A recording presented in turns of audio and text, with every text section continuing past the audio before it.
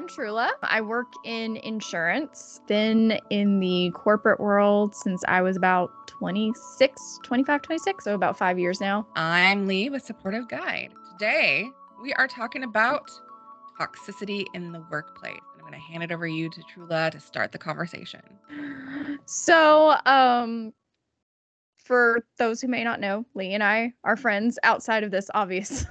So we're probably going to be a little bit more candid with each other than normal. But Lee's kind of been with me through two toxic workplaces, I think, at this point, because one of them was during the pandemic. I worked for background. A lot of my background happens to be in medical because I was raised around medical. My mother is a full-time phlebotomist with her job. And so working in medical becomes easy for me. So I was a security officer as one of my first jobs out of college, then started working for another hospital company doing contracts. And the reason that that job turned so toxic was a lot of micromanagement with managers. When I started putting up the work boundaries of, oh, I'm only going to work in my designated hours of 8 to 5, it kind of got a lot of pushback from upper management that, well, she was putting up these stellar numbers and now her numbers are not nearly the same. And it's like, well, I'm not going to work myself to death for a job that's going to replace me in 2 weeks after I'm gone. Is it a salary position at that? Yeah, it was a salary position too. So they don't pay you more than those hours anyway. Oh no, they don't. They don't. And that's the other thing, is that I don't like salaried positions that are exempt from overtime, because that's just you run into that item of like they say they care, but they don't care at the same time. So it's strange to have that where it was. And honestly, it wasn't even good pay. I was making 10 grand more than the job that I had previously been in before that. And I was still like struggling to make ends meet as far as it all went. Like, yeah, I was able to move into the 2-bedroom apartment and everything, but it was like really difficult to like make ends meet. I wasn't sure if I was going to be able to afford having Catherine living with me full time, where she might actually pop in eventually because she knows her favorite people. And so she might come join us for a minute. But I might pause you and explain who Catherine is, because people may not realize if it's a person or something else. Sure. So Catherine is my absolutely adorable muted tortie. She's 11 years old now. Gosh, she's old. And she's been living full time with me for 3 years, but she knows all of her favorite like aunts and uncles who she's seen on video and FaceTime. So like we may get a little furry visitor here in a little bit. People don't know what a tortie is. That's a cat. Yes, it's not even a breed though. Some people get that confused. It's not a breed. It is just her coat coloring. That's the only thing. But anyways, like wasn't sure if I was going to be able to afford moving her up here with me, and not that she's expensive, but like it's expensive to have cats in Nashville, for anyone who doesn't know that. Like Nashville's probably on par with being with California on the price of things. So it's bad.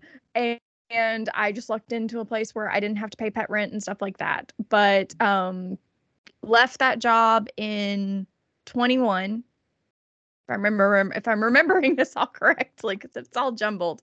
So we were in pandemic for a year with that. Left in March of 21 from there.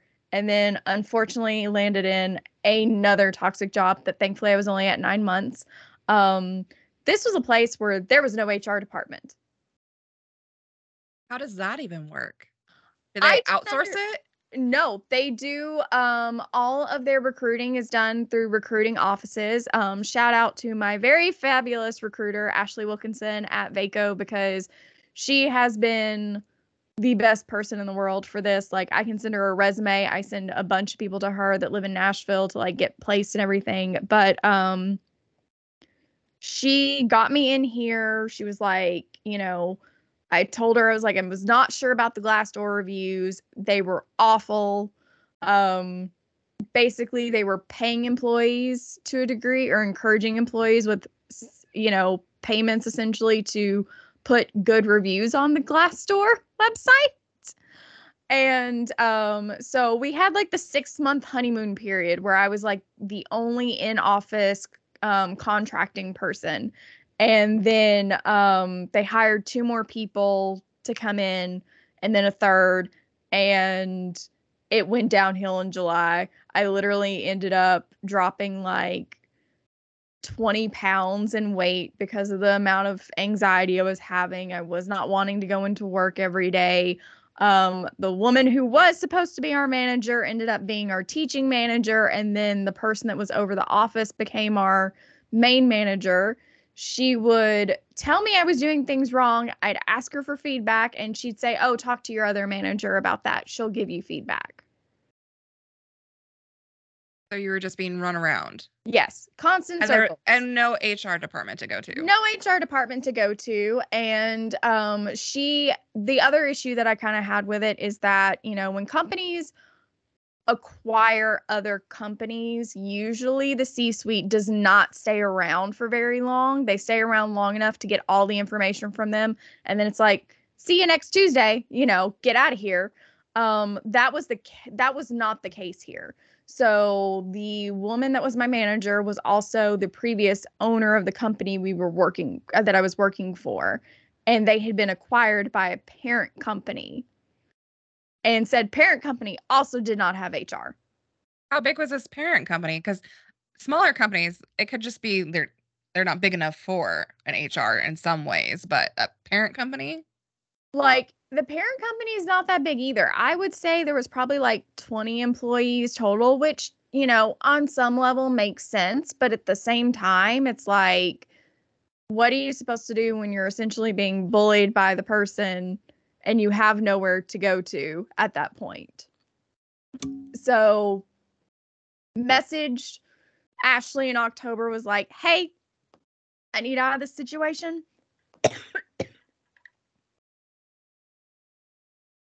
Got the water on standby.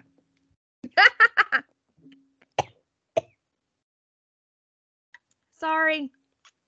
No worries. I forgot to grab a drink for myself because I had a vet call. Pascal's at the vet today, which I'll cut out all that part. I don't know why I got a tickle all of a sudden, but hey, at least I have my water. Anyways, so messaged Ashley October 21, was like, "Hey, I need to get out of here." And sorry if I sound emotional, it's just because I, cough. So told Ashley I need to get out of there. She was like, "I was actually going to call you about this because the guy who had left that I was filling his spot, they had caught up because he had moved and gotten in a different position somewhere else. And he told her everything." So when I told her everything, she was like, "This is lining up with exactly what he's telling me. Like, we have to get you out of here." Like, she was very vehement. Like, "We're getting you out of here." So went through, and probably, I don't think I interviewed at all in November. December hit. I interviewed like the first week of December with my current company, who I absolutely love, the team that I'm working on. And a week later, got the offer, had to put in my 2 weeks notice, and essentially went to the holiday party as if nothing was happening. Turned in my computer during an ice storm at the beginning of January of 22, and now we're 2 years in where I am now, and it's like, God, I forgot what good management's like. It's refreshing, but when you've gone through all that survival of just trying to survive to the next and go through the next and go through the next, it's a breath of fresh air when you get some good management in place. Yeah, survival mode was definitely on for 2 years. It wasn't as bad at the first job. At least there I could, deal with it. There was a level of which I could ignore it. But when you're in the office 5 days a week and you're having to get up every morning and you're having to go into the office, you can't ignore it. And that's just the thing. It's like, it's not that I wasn't eating. I was eating all the time and snacking as much as possible. I still dropped 20 pounds. I still joke 10 of it was healthy because I was going to yoga full time at the time. But still, like, it wasn't that helpful. And it just, stress levels through the roof. I mean, I still say this, damn, I looked good from all the weight loss, but that was not healthy. And I know that. And I realize that now going forward, it's like, I'm definitely more deeper in the culture of like the place and knowing what questions to ask of like, hey, like my recruiter said, hey, y'all are really working on this. Tell me what steps you've taken to improve the culture in the company. Because what we're doing now at my current job, we just got done doing our second round of what is called the culture index. And essentially what this does is it kind of plots you on a graph line, and there's like the line that says the norm for people in your position, essentially. And it plots you based on how you answer the question of like, what do you need to do your job? And like, what are you like outside of work? So like the idea is they want our both graphs to be as close as possible. So they want our work graph to be as similar to our outside of work graph as possible. And learning it is like the Enneagram's great. Knowing if you're an introvert, extrovert, that's great. This actually tells you like, oh, this person might need to take a few more breaks throughout the day because their battery only lasts for so long. And based on if you're riding that line, because I have like one dot that happens to ride the line, and that's just based on what I do, which I work in compliance.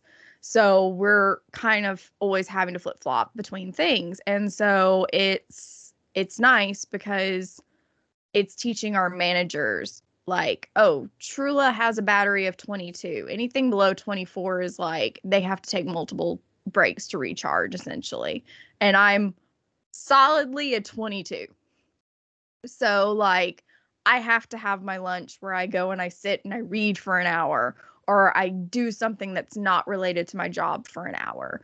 I have to take my 15-minute breaks and at least walk away from my desk and like scroll TikTok for 15 minutes or something like that. Like, I have to have a brain break. Otherwise, I get very easily frustrated, which is not shocking at all.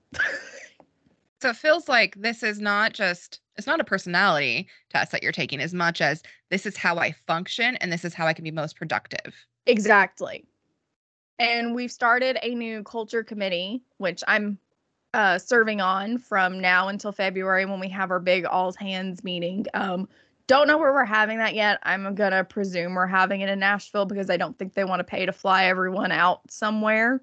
But so we'll be helping with that. And not only that, but like coming up with things that the company can do since we've gotten our new head of people. She does not like to be called HR. It is head of people. She has brought in like we've been getting puzzles in the break room to sit and put together as like a little like if you need a break in the middle of the day. We did go-karting last month. Like she's all about the like we can work but we can have fun at the same time. So can we address that really quickly? Because I know I've made videos about company culture, and I think there's both. It can be great if you're doing group activities. Yeah. And it can also be horrible if you're doing group activities because it can be mandated and might not be people's interests. So why does this work? It's not mandated. We're not required to go. We're not required to participate. There's no requirement to be there. They take suggestions based on what people tell them. Like I've told one of our admins was like, they like to get us like food trucks during the summer. I was like, hey, let's have a sweets truck. And they're like, do you have recommendations of one? I was like, yeah, my favorite snow cone place, Retro Snow. So we've had Retro Snow over the summer. Like, we have a lot of perks with my job. Like, I swear that. I'm like, I feel spoiled. I do. I feel extremely spoiled. But that's just based on, like, my history with previous jobs. It feels different because it is different. Like I said, so it's not just a show. It's actually full follow through. Like, these kind of events people want to show up to. Not that we're forced to show up to them. We want to interact with each other. Yeah, we had a huge turnout for the goat karting. Less so for things that are in office, just because we're there all day. We don't always want to be there late. So like if it's after work or like during work, but it's off site, it tends to get more people. But if it's like midday, like I said, food truck, sweets truck, something like that, where the company is paying for it and you're not having to pay for it, oh yeah, we have huge better office attendance at that point. Like it's good. It's really nice. Like I could go on forever. And then this job is also in person, it sounds like. So I don't think you mentioned, but your first one that was not so great, but you could zone out was at home, right? Yeah, it was after the pandemic. So when the world shut down on March 17th, St. Patty's Day, we were told to take our laptops home the very last day. We would be notified when we were coming back into office. That kept getting pushed out like every 6 months because of COVID. And then went back in full time to the office with the job after that. And then now, as you can see, I'm work from home 3 days a week, work in office 2 days a week. So like I get that perfect like vibe of Hybrid. I can sit and be on chats with like you and everyone else in Discord, just to like work and body double with one another if we want to, or I can completely just sit here and have my music playing and have Catherine sitting in my lap while I'm working. It's wonderful. So it's like it's the best of both worlds. So let's touch base on body doubling. Some people don't realize what that is.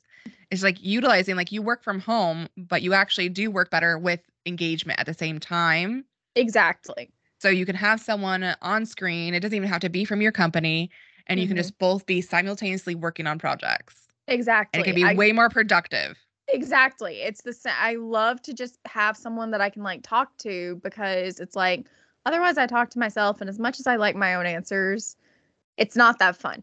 It's not that fun to just sit and talk to yourself. So it's really nice to have that. It's like I know one of our friends does the body doubling lives when they're cleaning their place up, and it's like I will immediately log in and just like throw my phone up onto the side and just continue working just to have that noise, because I'm more of a it's not always interaction, it's just noise. I need something to fill the dead silence. Yeah, I would say it also is kind of like a hidden accountability. Yeah, Like, I can keep going because there's something else keeping me at my desk. exactly. Because otherwise I'm gonna space out. I'm really bad about that. I have a really bad problem with spacing out, and I recognize that about myself, and I'm working on that. But like it's hard. I don't want to say working from home's not beneficial, because it is, but it's hard sometimes when you've been doing it like during COVID. That was really difficult for me. I was living by myself. I did not have Catherine living with me at the time up until at least August of that year, or October of that year. And so I spent 3 months at the farm where I had really crappy internet. I couldn't talk to anyone really unless it was like late at night, which sucked. Um, and no phone signal in the middle of nowhere, no phone signal. So if I wasn't texting someone who had an iPhone, I couldn't talk to anyone. So it was nice because I had mom there. I had my uncle coming in and out on the daily. I had Catherine, but like going back to Nashville and having no one and being stuck in a one-bedroom apartment that had no green spaces that I could go run around in. Everything was basically closed down. It was like I'm going insane. Oh, I feel that because at that time, I was living by myself in a one bedroom apartment. And yes, I had my dog, but there was no interaction. And so there'd be times where I would just go on a drive for my break because I couldn't go anywhere. But Yeah, if I could just change the scenery, because I'm, it's isolating. it It's cabin was. fever. It was. And now that we can do it as I put it with this job, I can do it electively and decide what days I'm going to be in office. My manager and I have a really good system down where I'm typically in Tuesday, Thursdays, she's in Monday, Wednesdays, and we kind of at least do a Friday each a month. So like I think this week is actually my Friday in office. So like I'll have 3 days this week versus 2 days this week, which is fine. I have no issue with that because usually the office is dead on Friday. There may be like one other person sitting over in my section. I can still work and have someone else kind of there in the background making noise, but like it's functional. And also to kind of give y'all a really good heads up of like why my company is so forward thinking. And this is not an insult. I have actually said this to our CEO to his face that we are a boomer Gen X created company that has a millennial Gen Z mindset. And it's not meant to be an insult at all. And I told him this up front, but like it's the best way to describe the way we function because no one has an office. The C-suite is on the floor with everyone else. We have standing desks. Everyone has a standing desk. We all, it's very common area and stuff like that. The only time I hate it is during lunch, and that's on the busy days in the office. So that's why I don't go in on Wednesdays because Wednesdays happen to be the busiest days. I can't go sit in the break room and read for an hour because there's so many people in there and it's so loud. I can't shut down because they're all still talking about work. I'm like, y'all, this is lunch. Stop talking about work. Like, please stop. Boundaries, people. Boundaries. Yes, you're on lunch. You don't talk about work on lunch. But like, I've also managed to, because of that lunch break, finish 38 books this year. That's how you're getting it done. It really is. Like everyone thinks it's crazy. I'm like, that's literally what I've been doing is like, I just read on my lunch break. I think I've been reading a minimum of 100 pages during lunch. So that, like, that's almost like 3 pages a minute. So like, it's a big deal. But like, that's my boundary for myself too, is like, I really set that that expectation very early on when I first started is like, I don't work outside my work hours. I'm not salaried right now, so I do get paid overtime if I have to work outside of my work hours, but I try to make sure that it is something that can be done in the 8-hour workday that I have. Because I don't like overtime. I don't like costing my company more money for something that should be able to be done in 8 to 5. So, but it's been offered multiple times. They're like, hey, if you need to work overtime to get something done, please feel free. You are authorized to do so. Like they've told me that. But it's like they give me the ability to not have to do that at the same time. And for a company to have that, or at least with my team, have that ability to know that I can put something off if I need to work on something else that's more pressing. That's also like a big, huge thing, toxicity wise, that a lot of people don't understand. Toxicity is not just how your managers treat you, it's also how they allow you to function to get your work done. Yeah. I think the biggest skill sets that some managers don't have is helping people figure out what to prioritize. And so when you get the pressure of this big project needs to happen, but you have all these other deadlines you always have to follow, and you don't have that skill set to prioritize, and your manager's not helping you. Yeah. It's toxicity without meaning to in a lot of ways. Like it's that pressure. Yeah. And sometimes toxicity comes from not having the skill set to support. Yeah. And what to support. But it's and a I've big told Megan deal. that. Like my manager is amazing. She technically just got promoted earlier this year. We did have a little, and you know this because we've talked about it. We lost a member of our team last year that was very integral because this person was in between our department boss and us. And we thought we had found a replacement for them, and that ended up turning really, really sour very, very quickly. Her personality kind of very much, I don't want to say kind of, it very much clashed with the team because we're all very much a collaborative group. We're always asking for help from each other. I've even told Megan, I'm like, hey, if you see that there's a project that like needs to be more higher prioritized than what I'm doing it, tell me. Like, I want to know that that's the case because I can't fix it. I can't prioritize it if I don't know that it needs to be a higher priority. If you're not telling me it's a higher priority. So we have that communication where it's like right now I'm working on finishing up our name changes for a company we just acquired. And so I've got like 10 on a list and we need to have this done before the first of the year. So she's like, this needs to take priority. And I'm like, okay, no problem. I will set up all the reminders on my calendar. She also encourages me to block my time out on my calendar. If there's a project that needs to be worked on and you need that quiet time to focus, do it and put that you're busy. If no one else likes it, that's their own fault. That's advice I would give to anybody is if you have a project coming up and your calendar is full, it's your responsibility to block off that time to get it done. Exactly. And don't feel guilty about it. Sometimes I block off time and move it. Like, because emergencies or other things do come up. Yeah. But I make sure that time is moved appropriately so I can reblock it.